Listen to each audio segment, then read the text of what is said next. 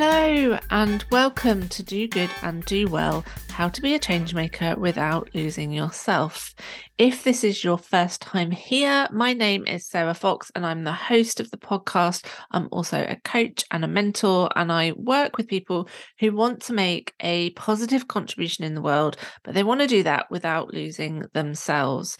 And if you are back again listening, if this isn't your first outing with Do Good and Do Well, a massive welcome to you as well. I really appreciate you all listening to this podcast. So I'm really excited today because I have one of my brilliant guests returning. Rosie Wilby and I chatted what seems like years and years ago, but we had a really good conversation and we felt like there was more to say about what we were talking about. So Rosie, if you don't know her, is an award-winning comedian, an author, a speaker, a journalist, and a broadcaster. She's also a podcaster and has created a global hit podcast and a book called The Breakup Monologues. And she spent the last decade investigating the psychology of human relationships. In this episode, we return to some of the themes that we spoke about before, and I'll put a link to that episode in the show notes. But we also talk about what Rosie has learned, what we've both learned in terms of resilience, in terms of relationships, and in terms of reinvention. We talk about freelancing, the publishing industry, arts and culture, and so many things. So I really hope you enjoy this episode. Do let us know what you think afterwards. We really love to hear from you. Hello, Rosie, and welcome back to Do Good and Do Well. You're my first guest that I've had on the second time. Oh, I feel honoured. That's really exciting. And to celebrate that, I did listen to our previous conversation from, I think, around March 2021. While I was walking Dolly the dog this morning. So I caught up on what we had discussed before. Well done. So I could think about how to move the conversation forwards and make sure that we don't go over all the same things. And I don't think we will anyway, because we've both evolved since then and have done many things. Yeah, things feel really different. And thank you for being so prepared as a guest, because as a host, I didn't listen back. Oh, so sorry to sort of be the annoying swap who's done their homework. Well, you have much more experience in this whole podcasting thing than I do as well. So you're a seasoned professional when it comes to podcasting. Well, I also thought what's good, you see, is people might, even if they enjoy this conversation, they might go back and listen to the first conversation as well. Yeah, hopefully. Well, or they may have listened to that one and be like, okay, what's next? Exactly. But for those who haven't listened and who don't know you, who are you, Rosie Wilby? Who am I? Yes, hello, I am Rosie Wilby, and I am a comedian and speaker and podcaster and author. And for the last couple of years, I've been best known as the, in inverted commas, Queen of Breakups, which was a nickname given to me by Radio 4 when I appeared on Saturday Live, actually just before the pandemic. And I earned that nickname because my podcast, The Breakup Monologues, explores how we recover from heartbreak and loss and how we transform ourselves and maybe embark on new adventures and perhaps find, as the subtitle of the book, The Breakup Monologues suggests, find the unexpected joy in heartbreak and find a way to move forwards in really sometimes positive and exciting new ways. And so, yes, the Breakup Monologues book was just about to come out when we spoke in 2021. And so that has been out in hardback for a little while and is coming out in paperback soon as well. Paperback. Is that an exciting thing for authors? Is that a good thing when it comes out in paperback? Yes, it is, because it means you've sold enough hardbacks for them to keep investing money in you and keep promoting you.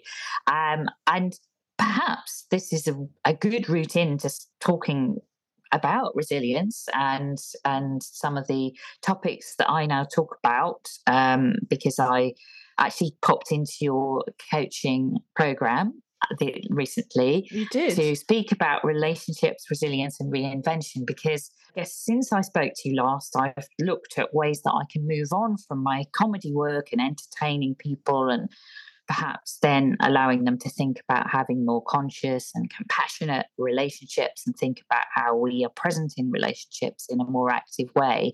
I've now been looking at how we transfer those skills, those relationship skills, to our broader relationships, not just our dating lives on dating apps and so on, and our romantic relationships, but how we think about those values in our everyday relationships, in our working lives. The Breakup Monologues book did touch on professional breakups and sort of those career changes and job losses and how they affect our sense of self and sense of identity, and how we recover from those, and how there are so many parallels really with recovering from a romantic breakup. But I'm now sort of taking that stage further and looking at speaking about relationships, resilience, and reinvention. And I really had to apply my resilience skills to my book campaign, because when it came out in May 2021, we were still at a time when some social restrictions post-pandemic were in place. And then there was a long period when, even when things went back to, in inverted commas, normal, they didn't for a long time, and everybody was still understandably nervous about going out to live events. And if you're an author like me who has a background in performing, the place you really want to sell books is at live events and live festivals, when you can speak to an audience, connect with them, sign books afterwards. And of course, that's been a whole minefield post-pandemic, handling books and passing books to people. And there have been plenty of gigs I've done where I've not been allowed to have a bookstore. There haven't been physical book sales. So you have to think about, sort of creatively think about how can you maybe project a QR code onto a screen that people could then take them straight through to an online retailer where they can buy the book and, and that kind of thing.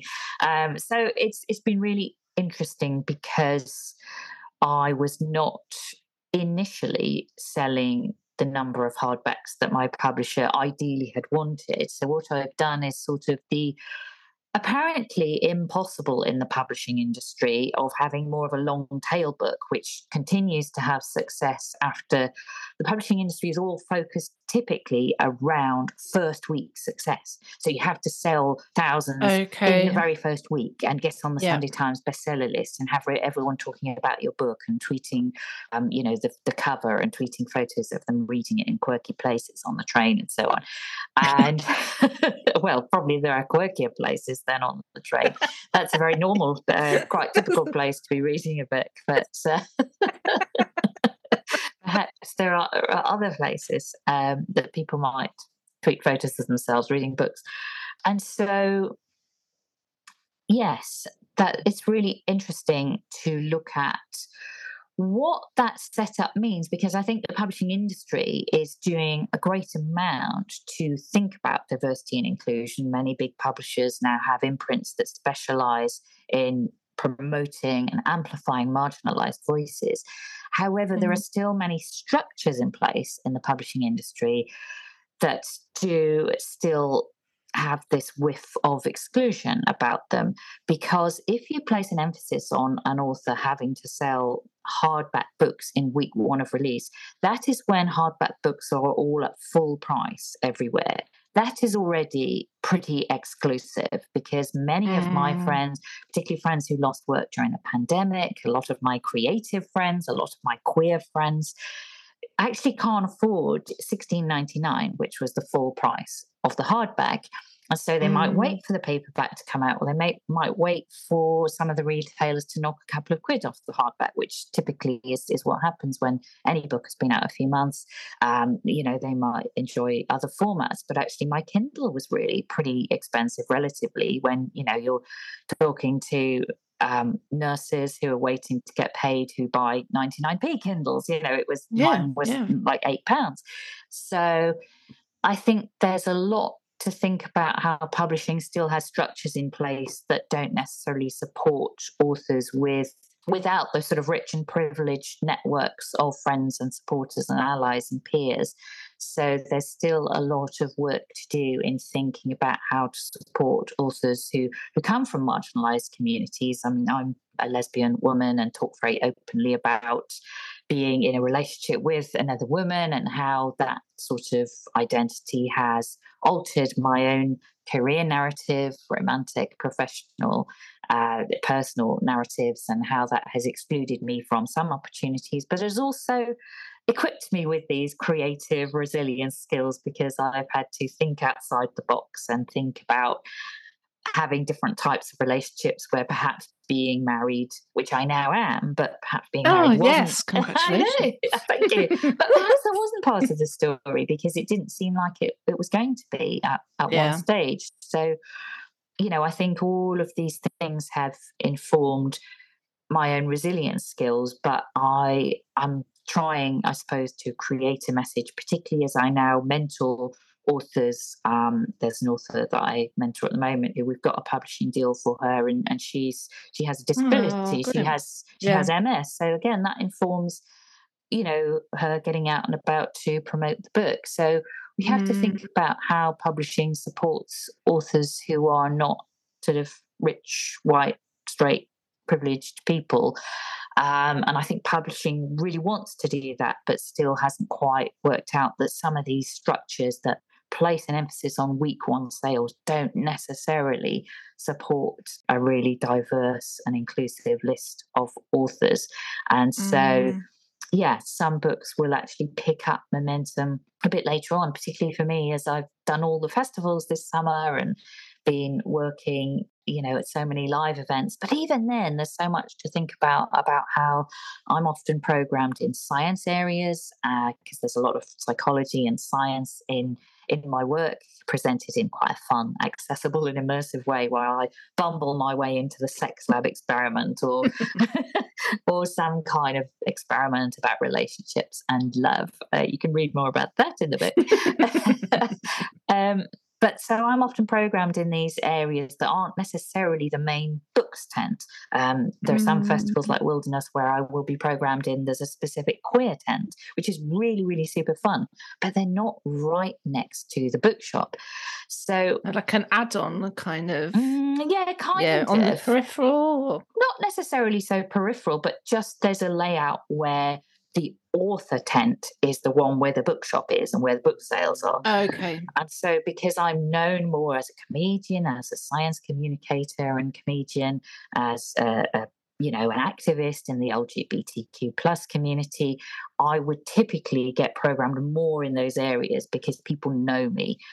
So, and it is always about who you know in this world, isn't it? And so it's really interesting how I had to think creatively about that again and make sure this year, as opposed to festivals last year, where people weren't making it over to my official book signings, even though they were like, oh my God, that was brilliant. We're going to come and buy your book, because miles away, and they got distracted in festival fun. Yeah. And a few hardcore fans did make it over. But what I did this year was make sure to liaise with the bookshop and say, can someone actually come over physically to my area, to my tent, with a load of books and, your card machine or whatever you need to take payment? And let's sell the books immediately after the show in that space. And where that wasn't possible, I made sure they were happy that I would sell a few of my own. Or there were some cashless festivals where you could get like this complicated cashless reader thing. And I worked out how to use those and become an accredited seller for the bookshop on site. So I'd be selling them through them, and then I could invoice the bookshop later for my percentage of those sales. But it all takes a lot of work to put these systems in place. And so I'm having to do, in some ways, the publisher's work for thinking about how to be more inclusive. And I suppose I want to help other authors and other writers and creatives and speakers who may come from marginalized or different or intersectional identities. They may be programmed in different spaces than, the very sort of highbrow main author's tent. and how do they actually sell books and still be seen as a credible author? I mean, my book had lovely reviews from The Observer, loads of women's magazines, Psychology's magazine, wonderful quotes. But it's still difficult. It's still really hard to make sure that people out there know about it. And I think you're sort of fighting against systems that have been in place for so many, many years. And this sort of Sunday Times bestseller list phenomenon that's all based around sales in the first week doesn't necessarily take into account the diverse backgrounds that people come from and the diverse backgrounds that all those people's followers and friends and fans come from. Yeah, it's making me think of podcasting, and that it's the same thing. You get those sort of the 7 days, how many people have downloaded, how many people have listened through the whole thing, and I know that there were a couple of the big hitters, let's call them, for want of a better word, who at launch time, gather. They have prizes that they give to people who are like promoting their stuff, and there's a real strategy around it, but that requires you to have some kind of visibility in the first place in order to kind of get that out, in order to get people to say, yes, I'm going to be in your podcasting team, and I'm going to listen, and I'm going to write a review, and I'm going to share it, and I'm going to take a picture of me in a quirky place listening to your podcast. And when you're someone who, I come from a really working class background. This isn't my world. Naturally, this is, so how do I gather those teams and kind of find the places? I was trying to get sponsorship for the podcast because they're not cheap things to have, and I love doing the podcast. It's a really, really important part of my business plan. But I would like someone, if anyone's listening, to sponsor them, because it gives a sense of credibility as well, I think. So all of what you were saying, I think that building your resilience skills, not to take the crap, because I think sometimes with resilience it can feel like, well, I've just got to accept that this is the way it is. It's not necessarily about that. Or, no, it's not about that. It's about, how do you kind of keep looking at different ways of doing things? How do you think outside the box? How do you bounce back when you're not getting the answer that you want? How do you... And I think for both of us, if we think back to that first conversation, the work that we're doing has shifted quite a lot, I think, for both of us in terms of where we're heading and who we're working with and what we want to do in the world. And I think that's partly because we are also able to shift and be flexible and agile and resilient. Yeah, no, I couldn't agree more. It's so important. And as I speak about a lot now, comedians do have to develop agile resilience skills, because we're going on stage, putting ourselves out of our comfort zones in weird rooms full of drunk people, and obviously you have to deal with hecklers and all kinds of adversity. Sometimes the room's just not set up very well and the microphone doesn't work. I remember one year I was doing Edinburgh Fringe and I had a backdrop behind me that was sort of held up with drawing pins. It kept falling down to reveal everyone's rubbish and weird props and kind of all paraphernalia behind me. And so I was having to try and make light of this and make this into a fun part of the show, but it doesn't feel incredibly professional. I mean, it was part of the Free Fringe where people don't pay to come and see you, but hopefully they then pay on the way out. They make a donation towards the artist's costs for being there. But I feel that backdrop falling down really would impact how much money someone puts into the bucket, even if they think I've been great. The fact that the room was not set up in a really professional way might really impact whether they think, oh, I'm going to throw a tenner in or, just a pound. I mean, it really would make a difference. So I found that really quite disappointing. But yes, you have to develop those resilience skills and find a way to keep on rewriting your script, keep on resetting your own boundaries, of course, about perhaps not accepting that's how it is, and that you're going to keep doing shows in weird rooms where things don't work and keep falling down. And maybe you're going to work with very professional and slick venues where they have a wonderful tech rehearsal and set everything up and rehearse all your sound cues, and the microphone works perfectly. And I love working with those venues where everything is done properly. It's only really Edinburgh Fringe where many corners are cut, shall we say. Well, I guess it's also a feeling that our work and what we have to offer is of value as well, isn't it? If it's not, I don't think it's about perfectionism. It's not about kind of being really slick and shiny, and I don't know what the other word is, but it's about being able to do the best that you can be. So having the conditions around you which help you to do your best. And if you have got something falling down on the back, well, that must be so distracting as well. Like if you're in the middle of a joke and then you just suddenly down it goes again and everyone's eyes are looking behind. So you can't then, I mean, maybe you can kind of take something from it and make a joke out of it, but it's like another effort, isn't it? Another more energy. Yeah. And it changes the script, doesn't it? Because jokes are so reliant on timing. And if it does happen at that critical moment when you're just about to get to the end of a story, the punchline after an elaborate setup, then it really does ruin your momentum. But I suppose I have become, again, fairly adept at sort of dealing with those things and making it fun. Also, the lighting in that room wasn't really very professional. And there was basically a light switch, because there was a part of the show that I wanted to do in the dark because I was a ghost. I was 3 ghosts in the show of our romantic past, present, and future. So we're a bit paying a nod to A Christmas Carol, which is interesting because we have these phrases in romantic relationships and dating now, ghosting. And my favourite one is actually where you marley someone rather than ghost them, which means you do ghost them but pop up again at Christmas. So if wow, yeah.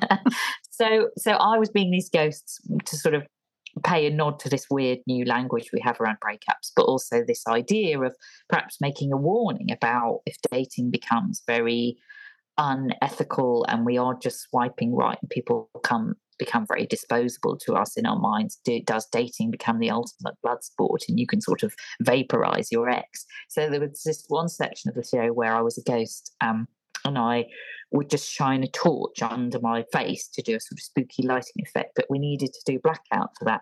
And the light switch for that was at the back of the room, which I couldn't possibly get to as the performer. So I had to rope in a member of the audience to be lighting monitor. And I'd be like, Dave, are you ready? And so in a way, it becomes a collaborative thing and you're all having fun about the fact the room is not set up properly for this show, which was kind of fun. But like you say, you do have to ask questions about whether you are valuing yourself and your own work or allowing it to be valued in the way that it should be. I would like to say that until arriving in Edinburgh that month, I had not realised how limited the space I was in would be. It's not like you pop up to Edinburgh for a day and check the space out and go, lovely. You just look at some photos on a website and go, okay. It's the same as some of the facilitation that I do occasionally. You don't necessarily know the room that you're in. You can ask for things and mostly you get what you need. But there is also that moment where you do have to show up and think, okay, well, I've planned it, but that maybe it was good to plan, but that plan's not very useful now. I need to replan, rethink, reinvent this thing that I had in mind. Yes. We've all been there. I have a question for you, which I'm going to come back to the relationship resilience reinvention bit in a second, but when we spoke before, I always ask the question, what does do good and do well mean to you? And you provided a really lovely example of a tennis player, but I cannot remember her name, which is It's Naomi Osaka. And that's it. so I was speaking about, if people haven't heard this, I did think, oh God, I'll never answer that question again in as good as that. So do go back and listen to that. And I spoke about how when she won the US Open during the pandemic, she had a series of face masks of people of color who had been killed in police violence. And so the face masks bore the names of these people. And she had 7 face masks that she would wear during the tournament. And of course, there was no guarantee she would get through to the final and actually win the final. But there was this, I guess, interesting symbiosis between how she wanted to keep winning her matches and do well, because as a result of that, she was also doing good and raising more awareness of what had happened to these people and the brutality that was going on, and sadly the fact that there is still racism in our world, and so making us more conscious and aware and compassionate. And obviously, I mean, Black Lives Matter was a huge deal during the pandemic as well, so I think she played quite a real part in raising awareness in a really fantastic way. So I thought she was a brilliant example of doing good and doing well, and those two things feeding into one another. And I think for me, it's often when I do an event and I feel I've done good and done well, is when there's a combination of people having enjoyed it as entertainment and that immediate feedback of laughter, which as a comedian you want, you do look for that. But also when people come up to me and feel that they have taken something away from it that's deeper than that, they have had cause to reflect, maybe have late night discussions with their partner about their boundaries, about their relationship, about what things like monogamy mean, or whether they want to have children, or some of these deep, whether they want to get married, some of these deep issues that they've not been able to talk about or communicate about. And I had a young woman come up to me at Cheltenham Literary Festival, and I'd done an event there at Waterstones as part of it. They had this lit crawl program that was a free program that, I like the sound of that. It's sort of a bit more accessible than the sort of big, the big tent where they had the posh authors, you pay lots of money to go and see them. So we were doing these more anarchic shows in Waterstones, that's great because that is a bookshop. And so people can immediately buy your book there. And they were really fun. People staffing it actually at Waterstones. So shout out to Waterstones in Cheltenham. And it was really fun. And this young woman came up to me at the end and she was saying, my ex and I really could never speak to each other, communicate with each other. We just really struggled. We couldn't talk to each other about anything important that we needed to. But I think if we'd come and seen you and seen your comedy, even if we hadn't stayed together, we would have communicated so much better. And so that was really lovely to hear that, because I suppose that is what I'm trying to do, is create this message. That's my mission, I suppose, to create this message of having more compassionate and thoughtful and conscious relationships across our, as I say, romantic, platonic, professional relationships. How do we set our expectations, set our boundaries? How do we become a bit more open and transparent about these things, not just with other people, but with ourselves in the first place? Sometimes we don't recognise what, I clearly hadn't done work on my own boundaries when I went to do that Edinburgh Fringe run. And like you say, I was like, oh, well, this is the way it is. Everyone's doing a show in in a weird cupboard that's not a venue, and it's not set up to be a venue. But perhaps I hadn't really considered how that would make me feel. Yeah, I think that's so right. And I may have made this up, but wasn't there something about Naomi Osaka? Didn't she pull out because of her well-being? Was that her? Oh, yes. And that's really interesting, because that is after we spoke about Naomi Osaka. It was, yeah. Yeah. And it's really interesting. She's had a really, really tough time since when we spoke about her. She was winning everything, really. She'd won the US Open and the Australian Open, and we had not yet had the French Open in Paris, which is the next Grand Slam after those. And that's on a clay court, which is not Naomi's favoured surface. And she was obviously really struggling and feeling vulnerable leading into this tournament. And she wanted to not make herself available for the post-match press conferences where journalists will ask you, oh, what went wrong? Why did you lose? Yeah. You know, a bit of a bear pit and not always, Yeah. you know, the most understanding. And so, I mean, of course, there are lots of great journalists who will ask really interesting and empathetic and conscious questions. But there is that feeling of immediately after you've lost and you feel devastated because maybe you had this dream of going further in that tournament. Maybe you were one of the favourites and you were supposed to go further, and you feel like you've let people down, your fans or your trainers or your team. And so, yeah, there was a massive press story about, you know, how can she, isn't she being a bit of a diva? Isn't she being demanding? Yeah. Well-being. Yeah. Well-being, eye roll. But of course, she has now, in addition to what the good that she did previously, she's now begun a really interesting conversation about more active thought about our well-being, and there is a more conscious discussion going on within sport, within tennis, about, you know, having more active sort of well-being check-ins and areas for players at tournaments. So I found that really interesting. Just to explain the tennis link, I'm a massive tennis fan and always have been. And my wife works in tennis. She is a strength and conditioning coach for young up and coming players, and in fact worked with Emma Raducanu, who won the US Open. That's amazing. Yeah, I think it's interesting with with that news article or that piece of news. I was really struck by how many people very quickly dismissed her boundaries. You know, like as you say, who wants to like go and be critiqued after something hasn't gone well? Because it just amplifies. Well, this is how I would feel. It might amplify what you're already thinking about yourself. You know, if you're already beating yourself up, feeling like you've let people down, feeling like you did that bit wrong. If you hadn't have done that, then there would be a different outcome.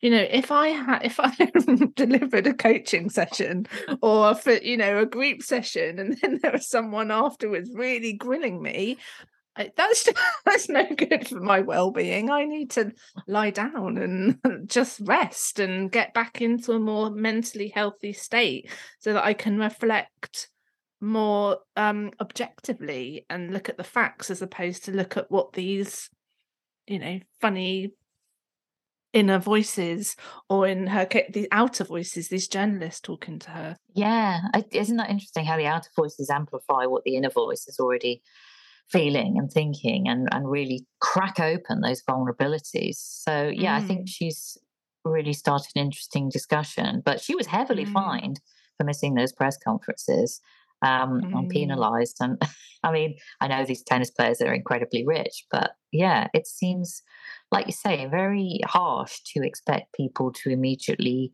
go and unpick and analyze what they would perceive as their failure. You know, I mean, we talked last time about this sort of failure and success narrative and how we often think relationships have failed if they end, but I don't believe that we should measure a relationship's quality by its duration and its value by that length of time. So we need to really rethink our whole sort of toxic narratives around success and failure, and how those things are really not a binary. No, and maybe success is being able to set our boundaries and hold them firm and actually role model some of those boundaries. You know, for you as a mentor of authors, and you know, for me as a coach, I often on social media, on this podcast, I'm talking about, you know, ways that we can work more productively, more effectively, look after ourselves, be kind and compassionate to ourselves as much as we are to others. And whilst I don't always do that because I'm human, you know, it's important that we're that I'm able to model that. I'm modeling. In fact, a client of mine said the other day, because they were asking me about a call, and I said no to something, and they responded, actually, that was really helpful because you set a boundary, and it reminded me that I need to do that too. So, whilst we want to support people and look after them, we want to also demonstrate, role model good ways of setting boundaries, good ways of valuing ourselves and saying, actually, that's not good enough. It's not good enough anymore that I'm walking up into these places that don't have the technical equipment that I need in order to do my show well. Yes. Yeah, so I went on a bit of a rant there, but yeah. Oh, interestingly, another thing that I felt I was a bit of a lone voice in raising the alarm about at that Edinburgh Fringe, which is the last one I did in 2017. I haven't been back since.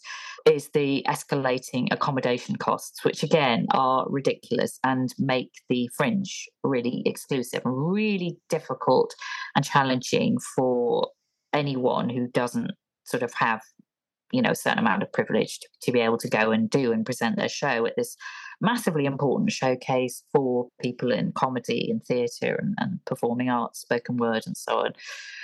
And interestingly, again, there is now a real discussion, and the Edinburgh Fringe board and society are really taking this as a serious issue and looking at ways that they can make accommodation more accessible. But I knew a woman who that year was in some really unsafe hostel, with men that she didn't feel comfortable being around, but it was the only way she could afford to be there. And I just thought something isn't right about, again, another sort of exclusive system where there hasn't been the thought paid to how young women, how people from marginalized identities, how people with less accessible ready money to go and pour thousands of pounds into renting a flat, how it's available to them. Yeah, you've just reminded me when so my degree is in drama and theatre studies, and there was one year where a show was being taken up to Edinburgh, and I was asked to go, but I couldn't because I had to work. Because I didn't have, I had to work I was lucky or fortunate, should I say. Those were the days where I didn't have tuition fees like they are now, but I did have to pay for accommodation and all my food and, all of that sort of stuff as well. And maybe I did get a grant. But anyway, I had to work in the summer. And so I could not go and I was desperate. It was like, I've never been to Edinburgh Festival ever. And and at that time I was in my early 20s and just thought, oh God, how amazing would that be? And then I watched them drive off. Have fun. Oh. Feel sorry for me, everybody. Oh, I do. I really do. I'm sorry. But I think, and that was 20 years ago. And here we are still having that conversation. So I think, I mentioned this in a previous podcast, but I'm going to say it again because I think it's really important. Even if we feel we might not change the whole system, our voices can move the needle. We can influence and we can have impact. We can say something in a way, even if hundreds of other people are saying it, we can say something in a way that really resonates with someone else, which might shift their perspective, which might help them to see that they're priceless, and they are worth people spending the time and effort to get things right for. So being able to stand up and maybe if we have that privilege, how can we be that lone voice sometimes who's standing up and saying, hang on a minute, this isn't right. We need to be talking about this, we need to be doing something about it. Yeah, well, yes, and I did speak about Edinburgh Fringe in my book, even though my book is about breakups. I sort of, as I've suggested, took that fairly laterally, and as well as talking about all my sort of dating history and breakups and what I've learned from those, I talked about breaking up with jobs or situations.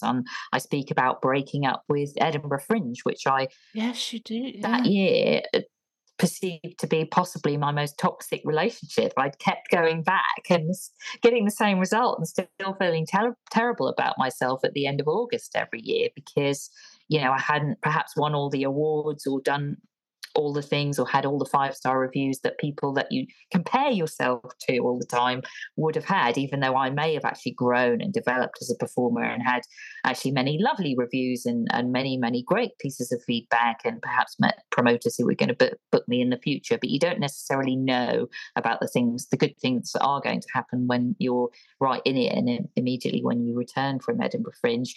So I did decide to write about that in the book, and my publisher were a bit kind of, why are you writing about this? And, don't you think you're being a bit too critical of Edinburgh Fringe? And I thought, no. And I kind of stuck to my guns about putting that in because I think it was an important issue to raise. And I know there's a wonderful performer called Sarah Louise Young who was one of the real fans of my book. And she is now quite influential on the sort of Edinburgh Fringe board, and she's one of the artist representatives. And it is interesting how now this issue about accommodation is really something that she is raising and giving a lot of airtime to. So I hope maybe I put that seed or planted that seed or enhanced thinking about that if she was already thinking that there really was a situation that needs to be spoken about. Yeah, it reminds me also thinking of, and I think this came up when you came into my group program around those toxic partnerships that you might have with, if you're a freelancer, for example, and you're working with a particular client or a particular organization, and you keep going back because there's a fear that if I don't go back, I won't get the work, I won't get paid, I won't get the credibility, I won't get the resources, so you keep returning and not actually loving it anymore, and it's not actually bringing, it's a lie, all of it is a lie. So for us, thinking about where can we put our energies instead, where can we build those relationships with people who it feels really equitable, where it feels rich and you are getting what you need and they're getting what you need, and you can be open and honest about that, and it's not such a power weird like power balance that keeps us. I'm doing like weird movements with my hands. I like your weird movements. You watch it, not that they're weird, they're great. I know what you're doing. I'm feeling it.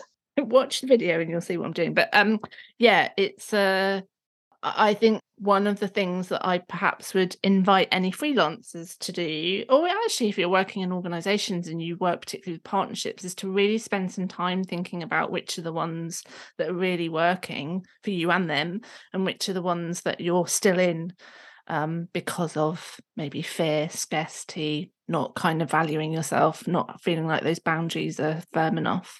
Yeah, it's interesting, isn't it? Thinking about the sort of relationships, resilience, reinvention that I speak about. I find it really interesting how the relationships we choose to get into and what informs those choices, and how oftentimes we're misled down perhaps not quite the right path for us at that particular time because of something that looks good on paper. And we have these matching algorithms on dating apps that say, oh, this person's great for you because you like all the same films and music, but actually they're quite superficial values, and maybe you don't share the same core values about life and the world and, I don't know, the environment or Brexit or whether you want to be vaccinated or not, and all these quite divisive issues that we've had to think about in recent years, and that might say something much deeper about who you are as a person. So I talk a little bit about that in my book, about how divorce rates kind of surged after Brexit because people realised they were actually very, very different to the person they were married to, and had very different core values, even if they had some more superficial things in common that maybe Tinder had decided would make them a good match. I mean, not that Tinder really matches on anything other than whether somebody likes your picture. But I do find those algorithms interesting. I was once on a website that sent me my own profile back to me, but I was still only a 73% match. Didn't even please myself. But I do think it's so interesting how we can think about what looks good on paper, but impose these real pressures on ourselves. But then it is about finding those relationships that we do get value from, and nurturing those and leaning into those and enjoying those. And I suppose I am going on a process of reinvention and transformation at the moment, because I have for many, many years thought I am a comedian. I still say that first because that's what many people know me as, but really I'm becoming more of a speaker, a thinker, a writer, and conveying ideas. And often there is a lot of fun and your mentor, and there's a lot of comedy and fun in that. But it's relationships, with people like you, Sarah, that I sort of feel like, yes, this is a really positive connection. This is someone who hears and understands what I'm trying to achieve and what I'm trying to do, and sort of spread this awareness and this message of doing good, whatever that means to us, and doing that well, I hope. So it's really interesting how, particularly with the world changing and everything being very different the past couple of years or so, the different relationships that I've started building and the people that I connect with aren't necessarily all sort of comedy people anymore, even though I love going and making a room full of people laugh. I have to say that the stand-up gigs where I can't do more of the expansive thinking and reflection and the sort of thought and ideas, because it is a sort of Saturday night comedy club where you have to sort of have your punchlines and bang, bang, bang, get them out. I think increasingly feel less satisfied by those gigs, because there isn't the sense of doing good and doing well. I feel like I can only really do one of those things. I can do well. I hope I could often do well. Sometimes I don't even do that, but usually I do, because I'm experienced and I've got a few different tools in my armory. But I suppose I shouldn't be hard on myself, because perhaps I'm still doing good, because I am, after all, a woman getting up on stage, a middle-aged woman getting up on stage, a lesbian woman getting up on stage, and I'm representing those identities, which are not always represented at a Saturday night comedy club. No, no, they're not.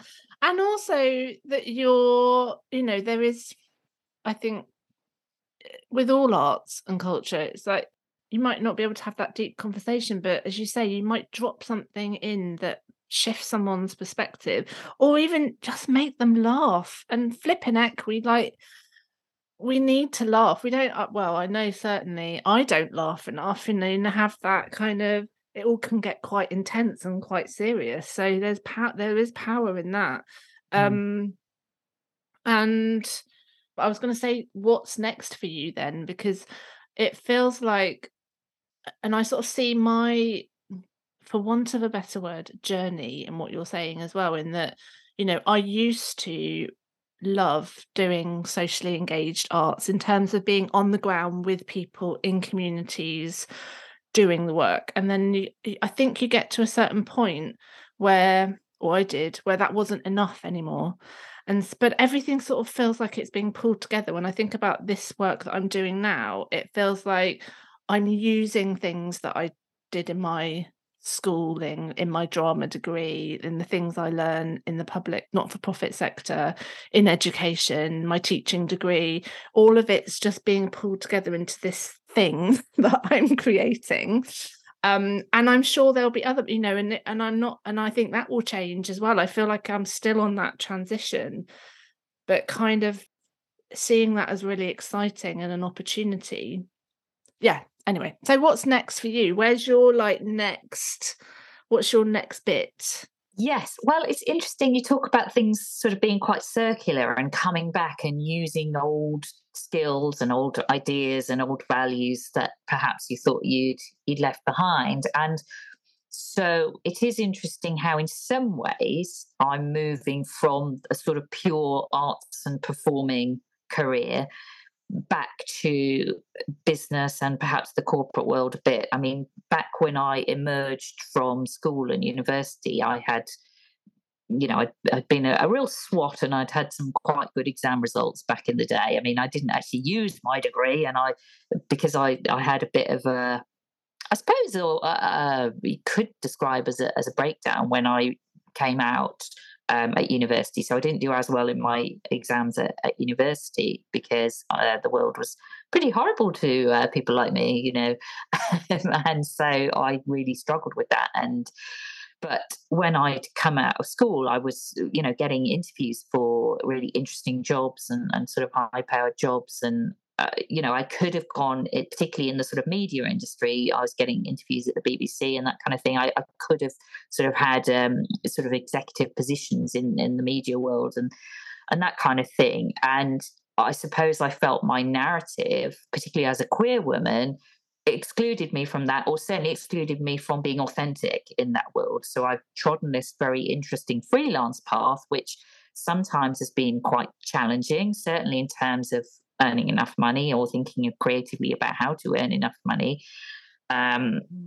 It's taken me on this other path, but now I'm sort of in some ways meeting these sort of media executives, and they're starting to book me for these diversity and inclusion talks or talks about relationships, resilience and reinvention. And, I might sort of be back in that world a bit, which is really, really interesting. And I think perhaps, I hope that I present a really interesting story, because I've been outside of that world doing this very meandering and interesting journey where I've been a comedian, I've been a writer, I've been a podcaster. Before I was a comedian, I was a musician. I spoke to your group about how I transitioned from music to comedy when I had a house fire and lost a load of my... and the guitars. Your description of the guitars. Yes, the guitars were all melted and mangled into weird shapes, and the keys on my keyboard were all hanging down like stalactites. And so that felt like a signal to sort of change path, because it was very difficult to process that loss of all my instruments. I had insurance. I did get some money, and I carried on playing and writing songs a little bit less formally than when I'd been releasing albums and touring more professionally.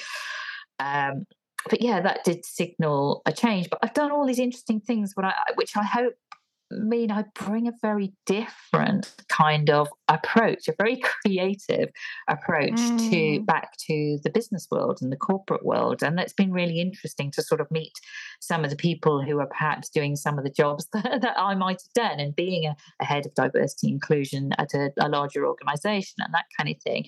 So it's really interesting in some ways to come full circle. But I certainly do want to keep on writing and performing and keep that creative path and that creative career open as well. I would love to write more books. And obviously the paperback of the Breakup Monologues will be coming out, and I'll certainly be going around speaking about that and speaking about breakups and love and relationships and how we recover and maybe transform and reinvent ourselves after a breakup. Do you have any idea what your next book might be about? Would you love, if I said to you, you can write anything about anything, Rosie, what would you write about? Here's a massive budget. That'd be amazing. Yes. Well, I've got a few ideas and I'm sort of toying around with them at the moment. So, in an ideal world, I would have the opportunity to write several more books over the next, decade or so. But you do have to, as you say, persuade someone to invest in you and pay you in advance to go and take the time to research a book and write it. And then, hopefully they're going to put a lovely cover on it, which the Breakup Monologues does have a beautiful cover. It's absolutely, absolutely gorgeous. Although there is an interesting story about that in terms of diversity and inclusion, because it's got sort of like the outlines of two faces looking away from each other. And the cover that we have, there's both slightly feminized outlines of faces, which works for me because I'm a gay woman and the central relationship narrative is me and my wife. And the first design that I was sent looked very much like the outline of a woman and a man, so a heterosexual couple, a heteronormative partnership. And so I had to sort of flag up, and you hate in publishing to be the annoying author who's always asking questions and querying things, but I just thought, I've got to say, that looks like a straight couple, and that's probably not right and not going to quite work, and it only needs a bit of a change, and they were fine to do it. But isn't it funny that they thought it was fine to send me that and nobody thought, gosh, maybe we should. It does look a bit like a man and a woman. Maybe we should make it look like two women before we send it to Rosie, and not sort of think about the sort of tiny acts of erasure and the cumulative effect that those moments have when you have to say, oh, well, hang on, I am a gay woman, and it might be nice if you could actually recognize that in the artwork rather than have a sort of heteronormative cover that I perhaps feel a little excluded by. Yeah. And it gets, as you say, it gets exhausting talking about the fact that the backdrop is falling down and asking for maybe someone to put it up properly. It'd be nice if we didn't have to keep asking. But that said, my publisher did a wonderful job, and it is a beautiful cover, and the paperback cover is really lovely. It's a sort of slight variation on that as well. It is important. We had Beth Cox on the podcast last year, who is a diversity and inclusion consultant within the publishing industry, actually, and she was talking on the podcast about all of the things that perhaps people need to think about at the very beginning. Like, it's not like an add-on, like let's go let's check back and make sure that we haven't excluded anyone. Why don't we start from the beginning and say, right, how can we make this as inclusive, and just make it much more common in our thinking that's part of the process. Thank you, Rosie. How do people find you, follow you, buy your books, all of those sorts of things? Well, they can follow me on Twitter, if that's still going to continue existing. Who knows? I'm going with it. I'm just like, I can't change that. I'm staying on it for the time being because I have a lovely community of followers and people there. I totally respect some people have decided to leave recently. But my feeling is that if the sort of inclusive and thoughtful and reflective people stay on there, then it helps to keep our voices alive on there rather than it become a very different space. So I am at Rosie Wilby on Twitter, and I'm also on Instagram at Breakup Monologues, so under the guise of my book and podcast there. And the Breakup Monologues podcast is available on all good podcast platforms, so listen to it wherever you get your pods. And the book is available on all good bookie platforms. So hardback and Kindle and audiobook narrated by me. And depending on when this podcast comes out, the paperback might be out or just about to come out. It'll be January, so. Oh well, the paperback will be just about coming out, so that'll be incredibly timely. 19th of January is the paperback launch, so ahead of that, you'll be able to pre-order the new paperback, which is slightly more accessibly priced than the hardback and has this lovely new cover. One or two little corrections and updates as well, but no huge edits or changes. But I would love people to engage with that, and if they want to listen to me narrate it, the audiobook process was quite interesting. I'd love to do that. I want to become a voiceover artist. I've decided I'd like to do that. Yeah. So yes, and if you are, because I saw Rosie perform at a lovely little cafe that we have in Ramsgate. That was ages ago, or it feels like ages ago. And so if you get a chance to go and see her read some of the book as well, you have a brilliant time and you get to meet Rosie. Thank you. Thank you very much, as always. Maybe we'll do part 3 in 2020. Every year we'll just have an update. So what are we thinking about this topic? But thank you. It's been really great, and take very good care.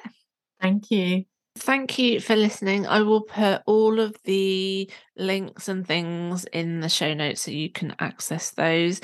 If you would like my support, then do come and find me. You can email me, you can send me a DM, you can check out my website, sarahfox.co.uk, and send me a message through there.